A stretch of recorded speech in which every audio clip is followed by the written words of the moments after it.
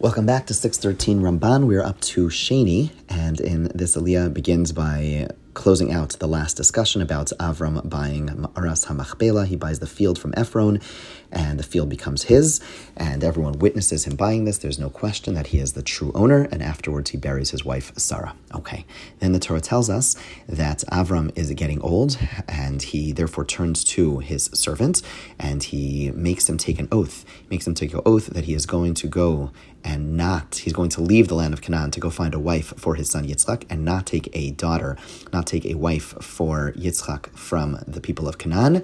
And the servant asks, maybe he won't come along. Avram says, no matter what, you have to swear that you're not going to go ahead and take a wife from the people of Canaan.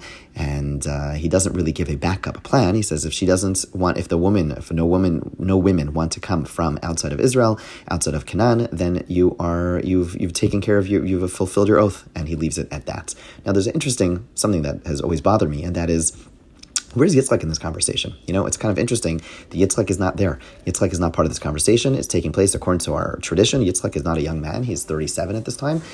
He's entitled. He's capable of doing things on his own. So why is Yitzchak not part of this conversation in any way? And the Ramban gives a very interesting answer. He suggests that Eliezer was the individual who was charged, who was not just a servant. We think of a servant as someone who went around and brought him food. He was essentially in charge of his entire household. He was the CEO of the Avram Corporation, and therefore he was charged with all the money of Avram. And what Avram was doing over here was turning specifically to Eliezer and saying, since he is someone who is overseeing all the funds, he specifically empowered him to go find a wife, and putting the two together, saying that if there is no wife, then not only if Yitzchak is not willing to marry a woman from outside of Canaan, then the Yerusha, the inheritance, will not go to Yitzchak, right? So there's an implied implications over here to not only to Eliezer but to Yitzchak, that Avram again turned specifically to Eliezer because of his financial role in Avram's estate, ensuring or incentivizing rather Yitzchak to go ahead and make sure that he marries someone from outside of Canaan. It's a fascinating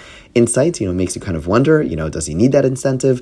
But one way or another, we can now understand why he's specifically turning to Eliezer. Eliezer again is the CEO. He's the one who is overseeing the entire, or the COO maybe. And